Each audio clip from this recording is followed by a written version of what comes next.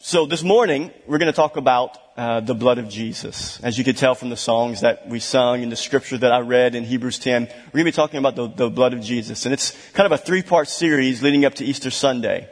This morning, we're going to talk about the blood. Next week, Pastor Nate will speak about the cross. And then on Easter Sunday, we will speak about the reality of the resurrection. And so it's going to be a great three-part series. But before we get into that, I just kind of want to set the stage for this message. I have a receipt here in my hand, and the receipt says City Court of Houma, 8046 Main Street, Houma, Louisiana. Who's ever been there before? You don't have to raise your hand. And it says that I paid something over there. It says Benjamin Michael Buffin, speeding, 11 to 15 miles per hour. And it says paid today. $183.50. Isn't that crazy? Balance due. The due date was April the 5th. And I went on Friday and I paid this. And so when I went, well, actually they charged 3.5%. 183 is not enough. They're going to charge 3.5%. And I actually paid, just so you know, sweetheart, on the checking account, $189.92 is the actual charge. And so when I went, now let me tell you before you guys think I can't preach God's word, I've lost credibility. I was on Valhai. You know, like Valhai coming this direction, Rouse's is on the right. Not the new extension part, but the part that's 35 miles an hour. So going that direction, and I don't even notice my speed. I'm going 46 miles an hour. 46 miles an hour feels slow, doesn't it? I'm just driving. I don't feel like I'm speeding. I'm just minding my own business. And all of a sudden, the cop turns on his lights. And I'm like, oh my goodness, what was I doing? I looked and I realized, oh goodness, I was speeding. So it was an unintentional breaking of the law. And I didn't try to plead my case. I didn't try to argue with him. I mean, I was guilty. So when I go to pay this ticket on Friday, I go to the courthouse, the City Court of Houma, and I bring my ticket. I give it to the clerk, and I pay with my debit card. She hands me the ticket back. She said, oh, I forgot to do this. And she flipped the ticket over, and on the back of the ticket it says, guilty or not guilty. She said, you need to make a plea. You need to make a plea. Are you guilty or not guilty? And so she said, circle one of them. So I said, well, I'm guilty. So I circled it, and I said, and I signed your name. And so it was paid in full. I paid my own debt. I paid it. I owed it. I was guilty. I was wrong. I had to pay for my sin, $183 to get a receipt that cleared my name. Now, hopefully it doesn't go on my record, stay on my record and cause my insurance to go up, but we'll have to deal with it. It will. Thank you, sister. I appreciate that.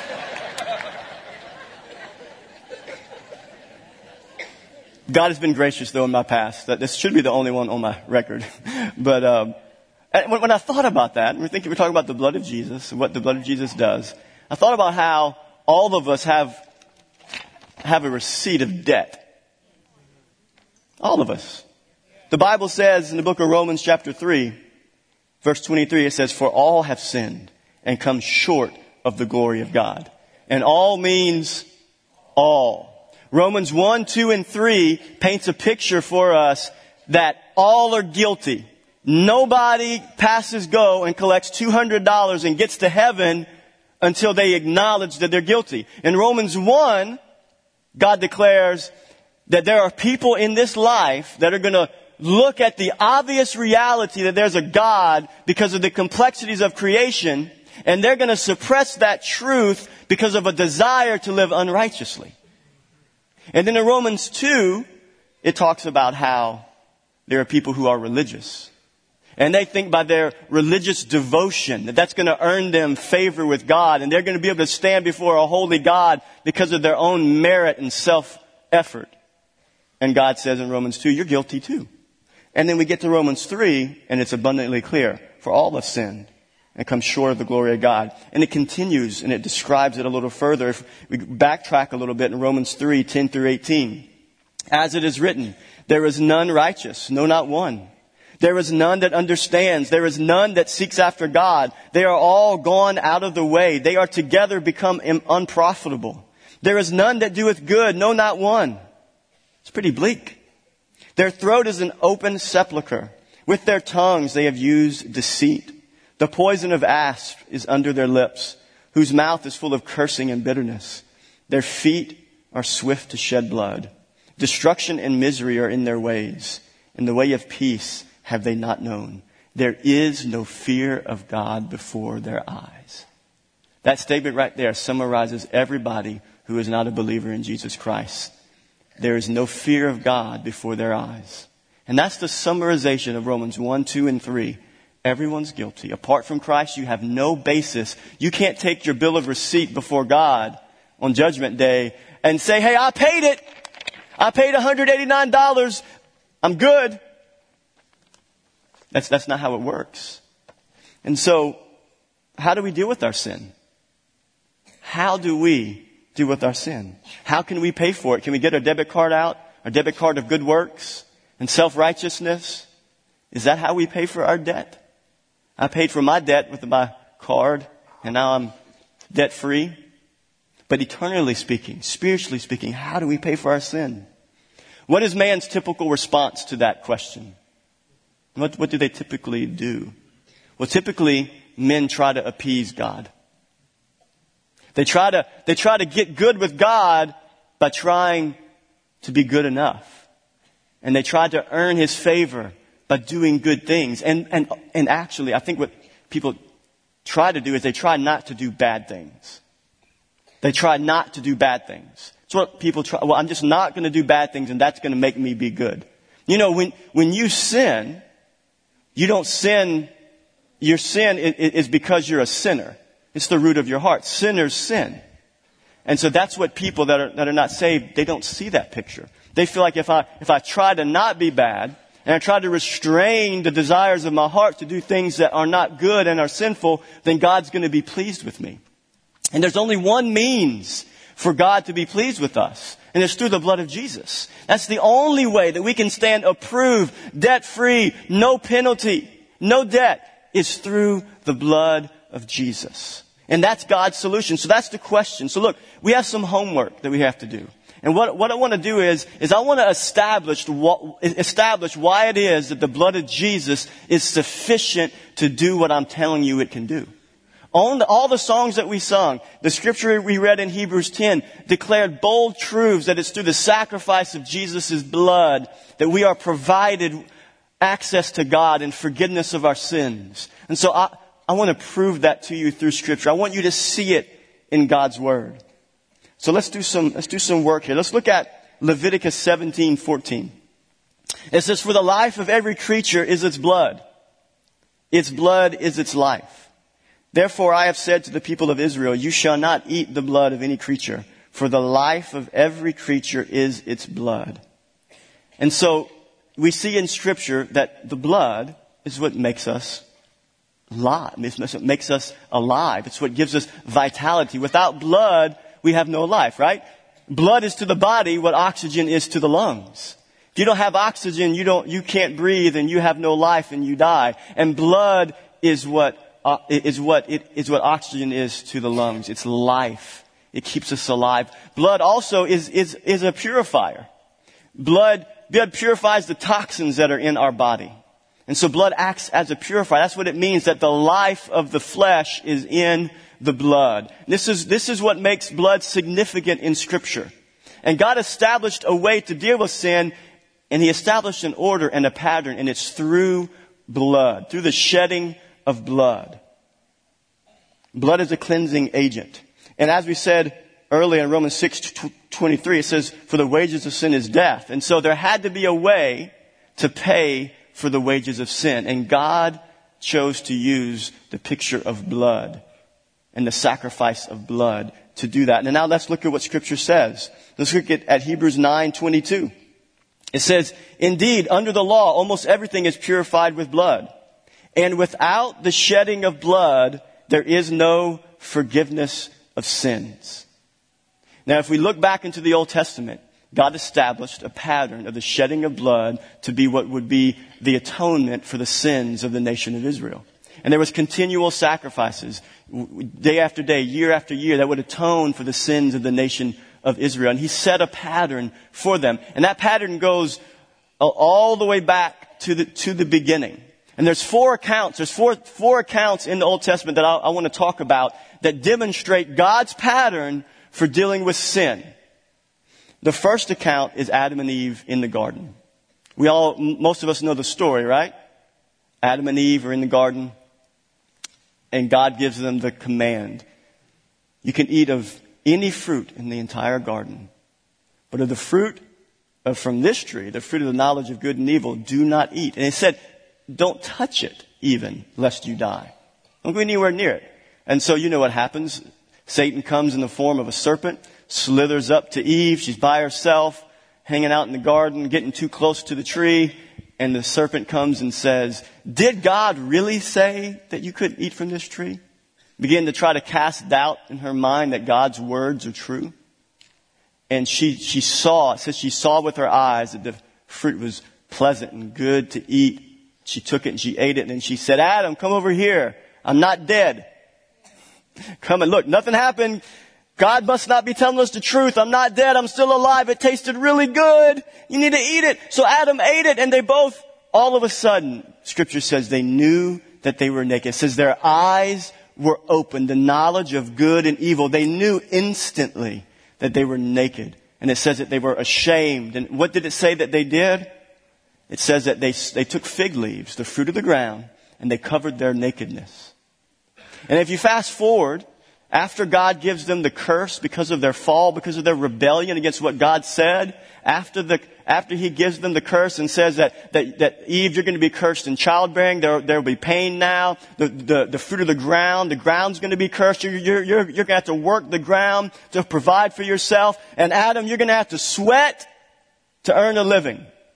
And all the men say, thank you, Adam, for doing that, right? We got to sweat to earn a living.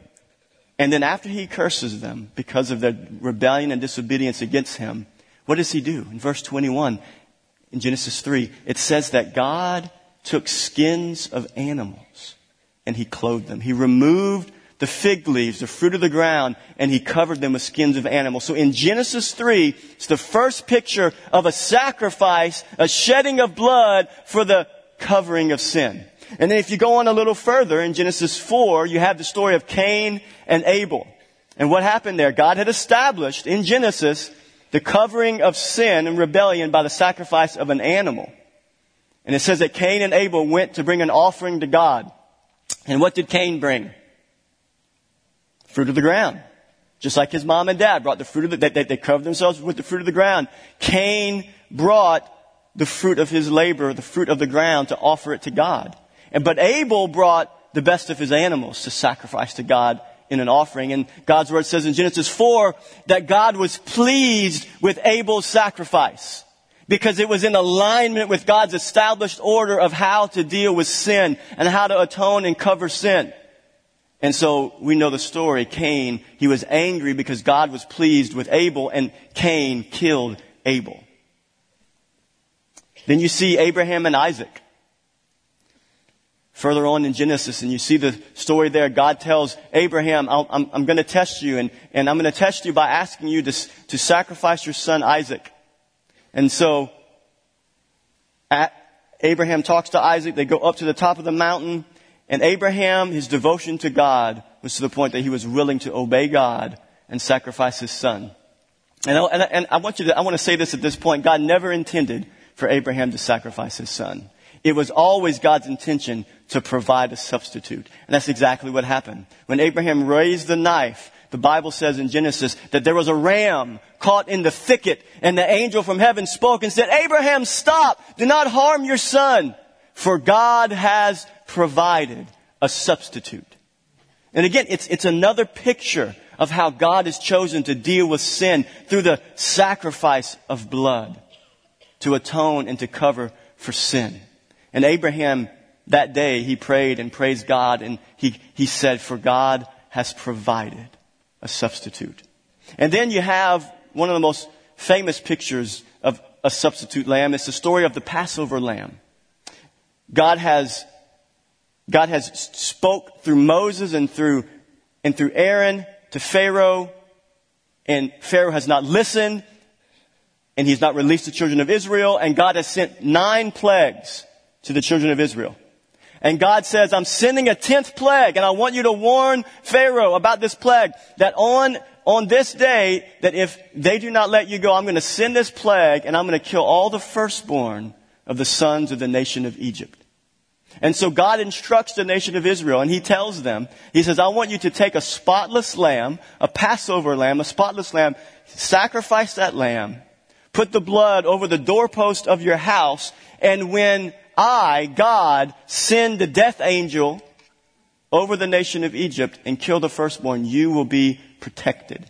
And that's why that lamb was called the Passover lamb. God's judgment passed over the nation of Israel because they obeyed God and sacrificed an innocent lamb. It's a picture of how sin is dealt with. All of these are pictures and shadows of what was to come. Jesus is the fulfillment of these types and shadows. Jesus is the Passover lamb. Jesus is the ram caught in the thicket. Jesus is the sacrifice that Abel offered. Jesus is the skins of animals that God put on Adam and Eve. Jesus is the fulfillment of those types and those shadows and those pictures. And the book of Hebrews walks us through why Jesus' blood, as a fulfillment of those pictures, is satisfactory and sufficient to deal with sin. And again, we're going to continue our homework here, so hang in here with me. We're going to look at a few scriptures in Hebrews that parallel the old covenant sacrificial system to atone for sin and Jesus' sacrifice. In Hebrews 8, 6, and 7, it talks about the difference between the old covenant, which is temporary, and the new covenant, which is permanent. Hebrews 8, 6, and 7 says this, but as it is, Christ has obtained a ministry that is as much more excellent than the old, as the covenant he mediates is better, since it is enacted on better promises. For if that first covenant had been faultless, there would have been no occasion to look for a second. If it was still okay for us to sacrifice animals, Jesus never needed to come. But God did away with that old covenant and established a new covenant. Hebrews 9, 23 through 24 talks about how the old covenant is a shadow and Jesus is the reality. In verse 23 it says, thus it was necessary for the copies of the heavenly things to be purified with these rites, but the heavenly things themselves with better sacrifices than these. For Christ has entered not into holy places made with hands, like the priest did in the Old Testament, which are copies of the true things, but into heaven itself, now to appear in the presence of God on our behalf.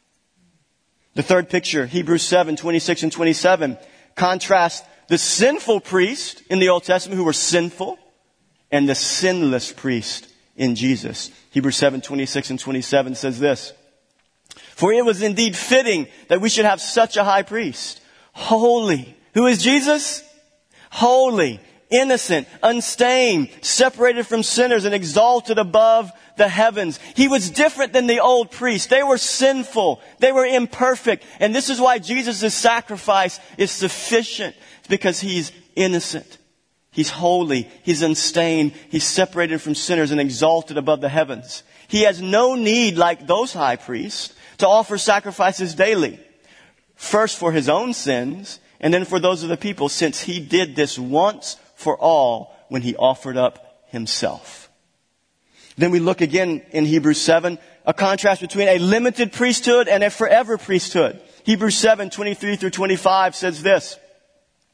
It says, the former priests were many in number because they were prevented, listen, by death from continuing in office. The priest would die. How could they continue to offer sacrifices? There had to be new ones that would be born and raised up. But he, who is he? Jesus holds his priesthood, say it with me, permanently. Because he continues, say it, forever. Consequently, he is able, that is so good. Because Jesus' priesthood is forever.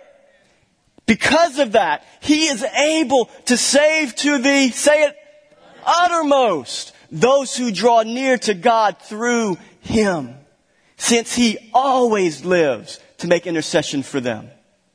Oh, that's so good. It's not a limited priesthood. It's a forever priesthood. Hebrews 10 says this.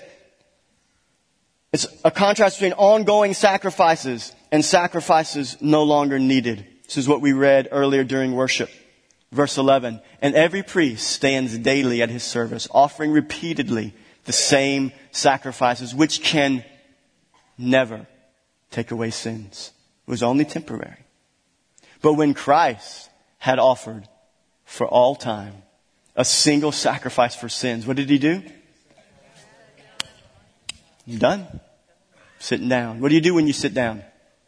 You're done. When you're cutting your grass, you're working hard, cutting your grass. What do you do when you're done cutting your grass? It's finished. I'm done. And that's what happened when Jesus died on the cross. He shed his blood. It was a once for all sacrifice. He said, I'm sitting down because the work is accomplished. The priests before in the old covenant, they had to daily, every day, continue to sacrifice to atone for their sins and the sins of the whole nation. But God, Jesus, said, when I do a work, it's complete and finished and eternal. And I'm done because I'm God. It's a permanent sacrifice. Hebrews 9 talks about a 1-year atonement versus eternal redemption. Hebrews 9, 12 and 14 says this. He entered once for all into the holy places, but not by means of the blood of goats and calves, but by means of his own blood. Thus securing a what? Is your salvation eternal? When you become a Christian, is your salvation up for grabs? Can you lose it one day and get it back the next?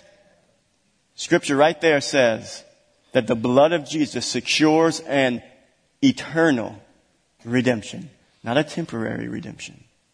For if the blood of goats and bulls and the sprinkling of defiled persons with the ashes of a heifer sanctify for the purification of flesh, how much more will the blood of Christ, who through the eternal Spirit offered himself without blemish to God, purify our conscience from dead works to serve the living God. Amen? Jesus' blood is sufficient. The point, this is a quote from John Piper, the point of the book of Hebrews is that Jesus Christ, God's Son, has not just come to fit into the earthly system of priestly ministry as the best and final human priest, but he has come to fulfill and put to an end that system and to orient all of our attention on himself, ministering for us in heaven. The Old Testament tabernacle and priest and sacrifices were shadows and glory to God. Now the reality has come and the shadows pass away. Amen? So think about this. You guys ever been lost in the grocery store as a kid? I remember some times in my life being lost in the grocery store as a kid.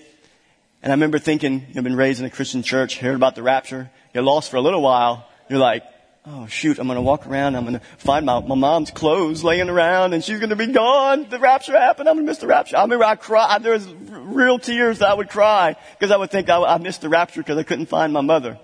So think about the difference between the shadow and the reality. You're that lost kid in the grocery store and you're walking around and you walk around the aisle and you see a shadow. And man, it looks like your mom's shadow. And you're crying tears. Are you satisfied with the shadow? Is the shadow good enough for you to satisfy your heart, to complete you and fulfill you? No, you need the hug. You need the reality of your mother's arms embracing you. And what the book of Hebrews tells us is that Jesus is the reality of your mother's arms embracing you. His once for all sacrifice, was an embrace on humanity and said, come and receive the eternal sacrifice that I have offered for you. It's the reality. It's not the shadow. And all the pictures we see in the Old Testament are shadows and types that point to the once for all sacrifice of Jesus. The reality, the embrace of a holy God. Amen? The blood of Jesus is sufficient. And that's the theme of this message. The blood of Jesus is sufficient. It's enough. It's enough Jesus plus nothing is everything. The blood of Jesus is enough, not the blood of Jesus and good works. Not the blood of Jesus and church attendance and paying tithes. It's the blood of Jesus plus nothing is everything. It's sufficient. That's what it means that the blood of Jesus is sufficient. So what is the blood of Jesus sufficient to do? The blood of Jesus is sufficient to satisfy the wrath of God. The blood of Jesus is sufficient to satisfy the wrath of God. 1 John 2:2 says this. It says, He, Jesus, is the propitiation for our sins. And not for our sins only, but also for the sins of the whole world. What does that word propitiation mean? It's a difficult word. That word propitiation simply means satisfaction. So Jesus is the satisfaction for our sins. His blood that He spilled on the cross satisfied the wrath of God. The wages of sin is what?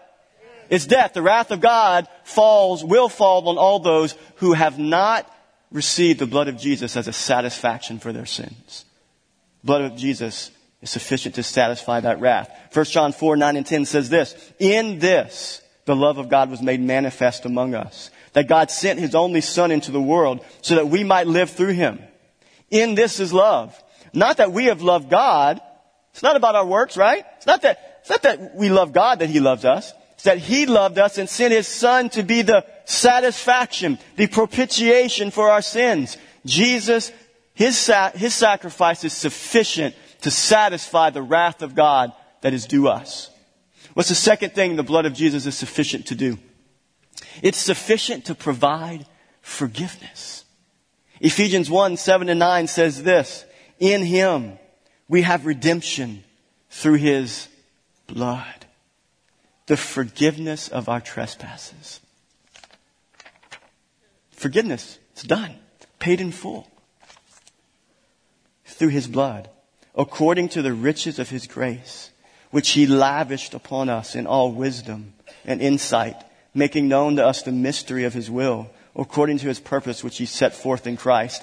The blood of Jesus is sufficient to forgive us of our sins when we place our faith in His finished work. Some of you right now, you feel guilty. You have a guilty conscience.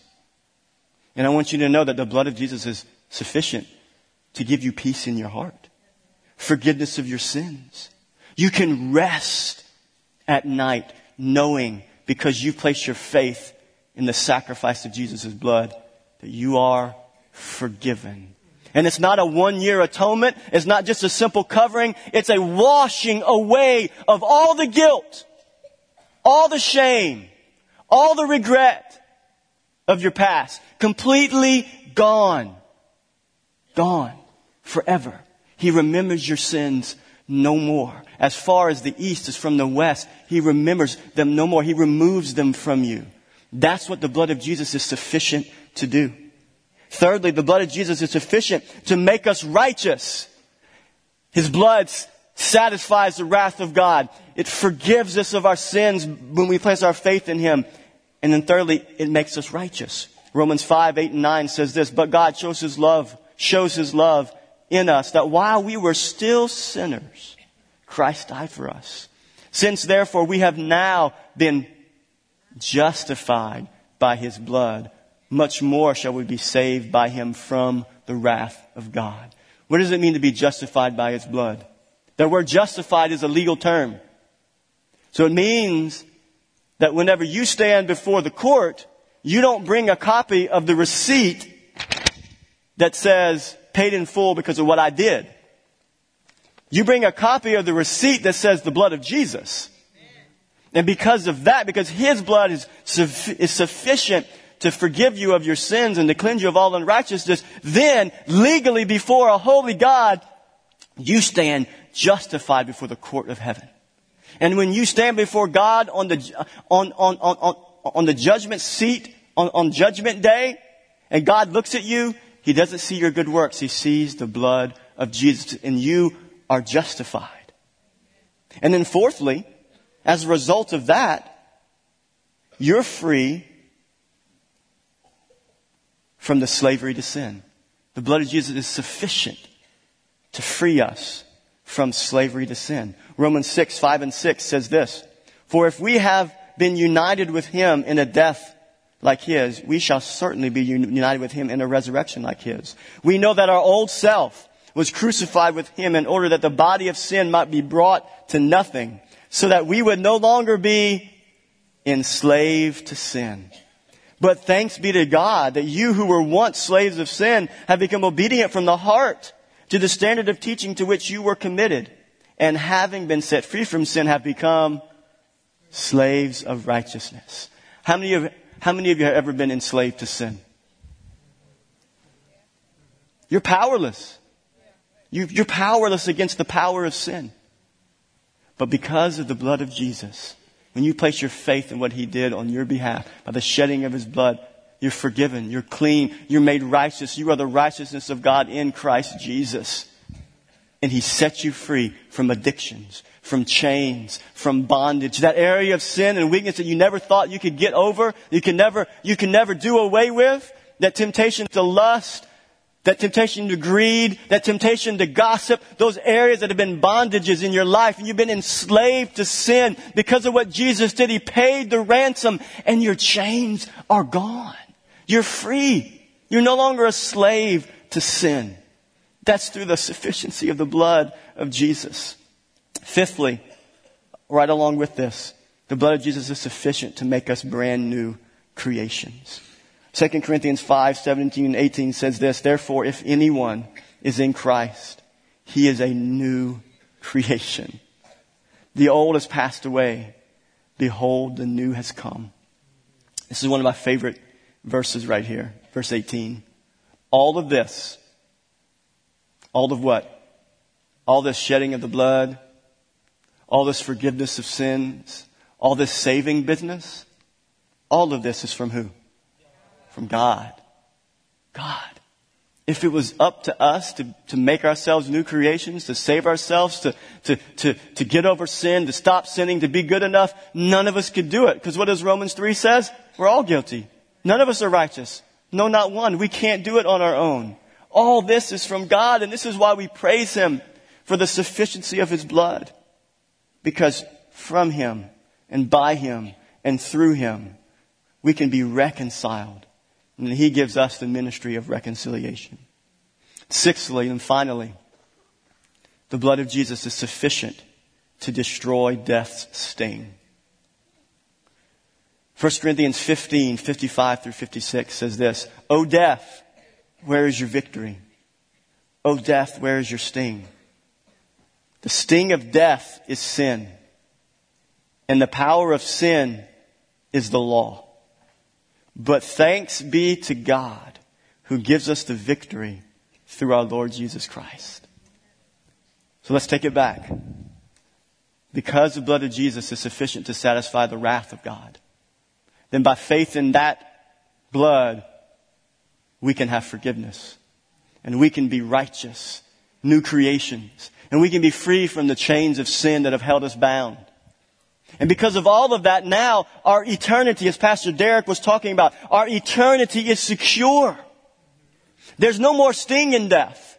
Because I know that my sins are forgiven. I know that I'm justified in Christ. I know that my debt has been paid. I know that I'm forgiven because of what I've done in my faith, by placing my faith in Jesus Christ. I know that I'm forgiven. And so when somebody that's in Christ dies, there's no more sting in death. Because we know that they're with the Lord forever in eternity. We know to be absent from the body is to be present with the Lord. There's no more sting in death, and that we have hope in eternity. The blood of Jesus is sufficient to do all of these things and to do more. And this is what we celebrate. This is why we worship. So in conclusion, I want to get back to my traffic ticket. I had to make a plea that day. I had to make a plea. And when that lady asked me, she said, "What is your plea? What do you plead?" And I had no choice. I had to plead guilty because I was guilty. Even if it was unintentional, I was guilty. I was speeding. I broke the law. So I had to make a plea. And I pled guilty. And everybody in this life has to get to that place if they're going to be right with God. You have to make a plea. What's your plea? Can't be your good works, as we've already established.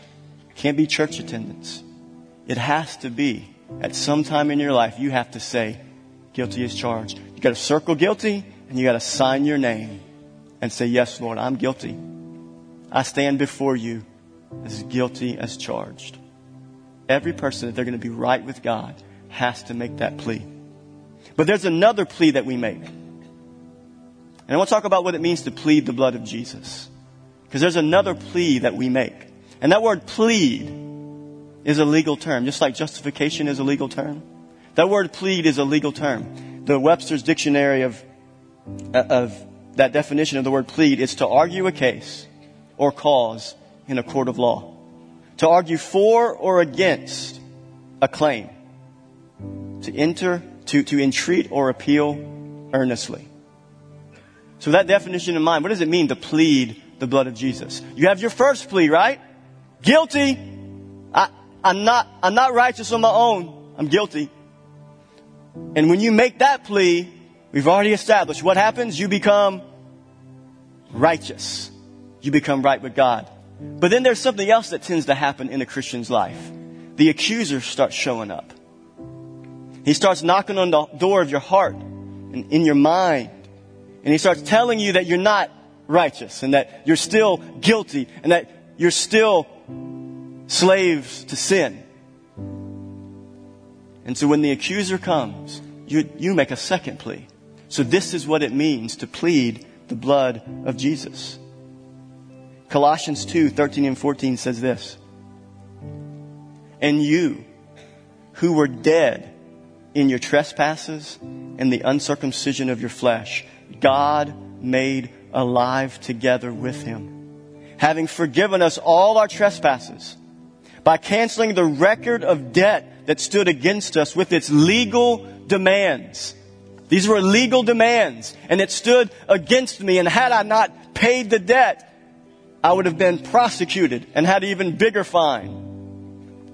It says in Colossians 2, that because of what Jesus did, he forgave us all our trespasses by canceling the record of debt that stood against us with its legal demands. This he set aside and he nailed it to the cross of Christ. And so when the accuser of the brethren comes to you and he tells you, how do you plead? How do you plead? Are you guilty or not guilty? You take a giant red X here and you show it to the accuser of the brethren and you say, I plead the blood of Jesus on my behalf because of the sufficiency of his blood. His blood is sufficient. It was sufficient to cleanse me of all of my unrighteousness and all of my guilt. And it wasn't because of what I paid. It wasn't because of what I did. It was because of what he did on the cross. And that, my friends, is the gospel message. That's the gospel. This is the power of the blood of Jesus. We stand secure, and our hope is eternal because of the sufficiency of the blood of Jesus. And we praise him, and we honor him, and we worship him because of the blood of Jesus. Because his blood never loses its power. And if you're a believer in Jesus Christ, you stand righteous, and it's an eternal redemption. And those issues that you struggle with, those temptations that you still deal with, God's working those in you and out of you. He's faithful. When that accuser comes and says, because you messed up last week and you did this or you did that, you probably need to come back up here and get saved. That's a lie. When you get saved, you're saved. It sticks. Right? Salvation sticks. Salvation doesn't stick, then I got to get saved tomorrow. Because I'm probably going to do something after church. You know? Maybe I'll be rude to my wife a little bit. Maybe you will. I probably won't. But if salvation rests on my ability to maintain the law, Lord have mercy. Y'all, everyone should answer the call when I give the altar call this morning. Because y'all need to get saved again. When that accuser comes and talks to you and tells you that you are not righteous, you hold up that bill, that debt that you did owe, and you draw that red X and you say, no, the blood of Jesus is sufficient. I am the righteousness of God in Christ Jesus. But if this morning you have not made a plea, that first plea before God, that you are guilty as charged, you got to make that plea before you can be right with God and before you can talk to the accuser. This is what I want us to do. I want you to stand to your feet this morning.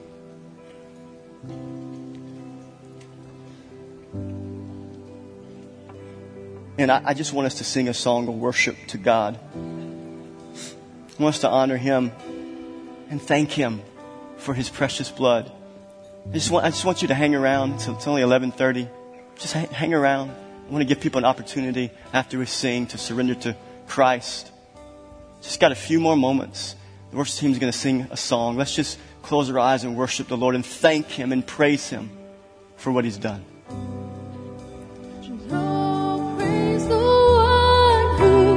Paid my debt and raised His life up from the dead.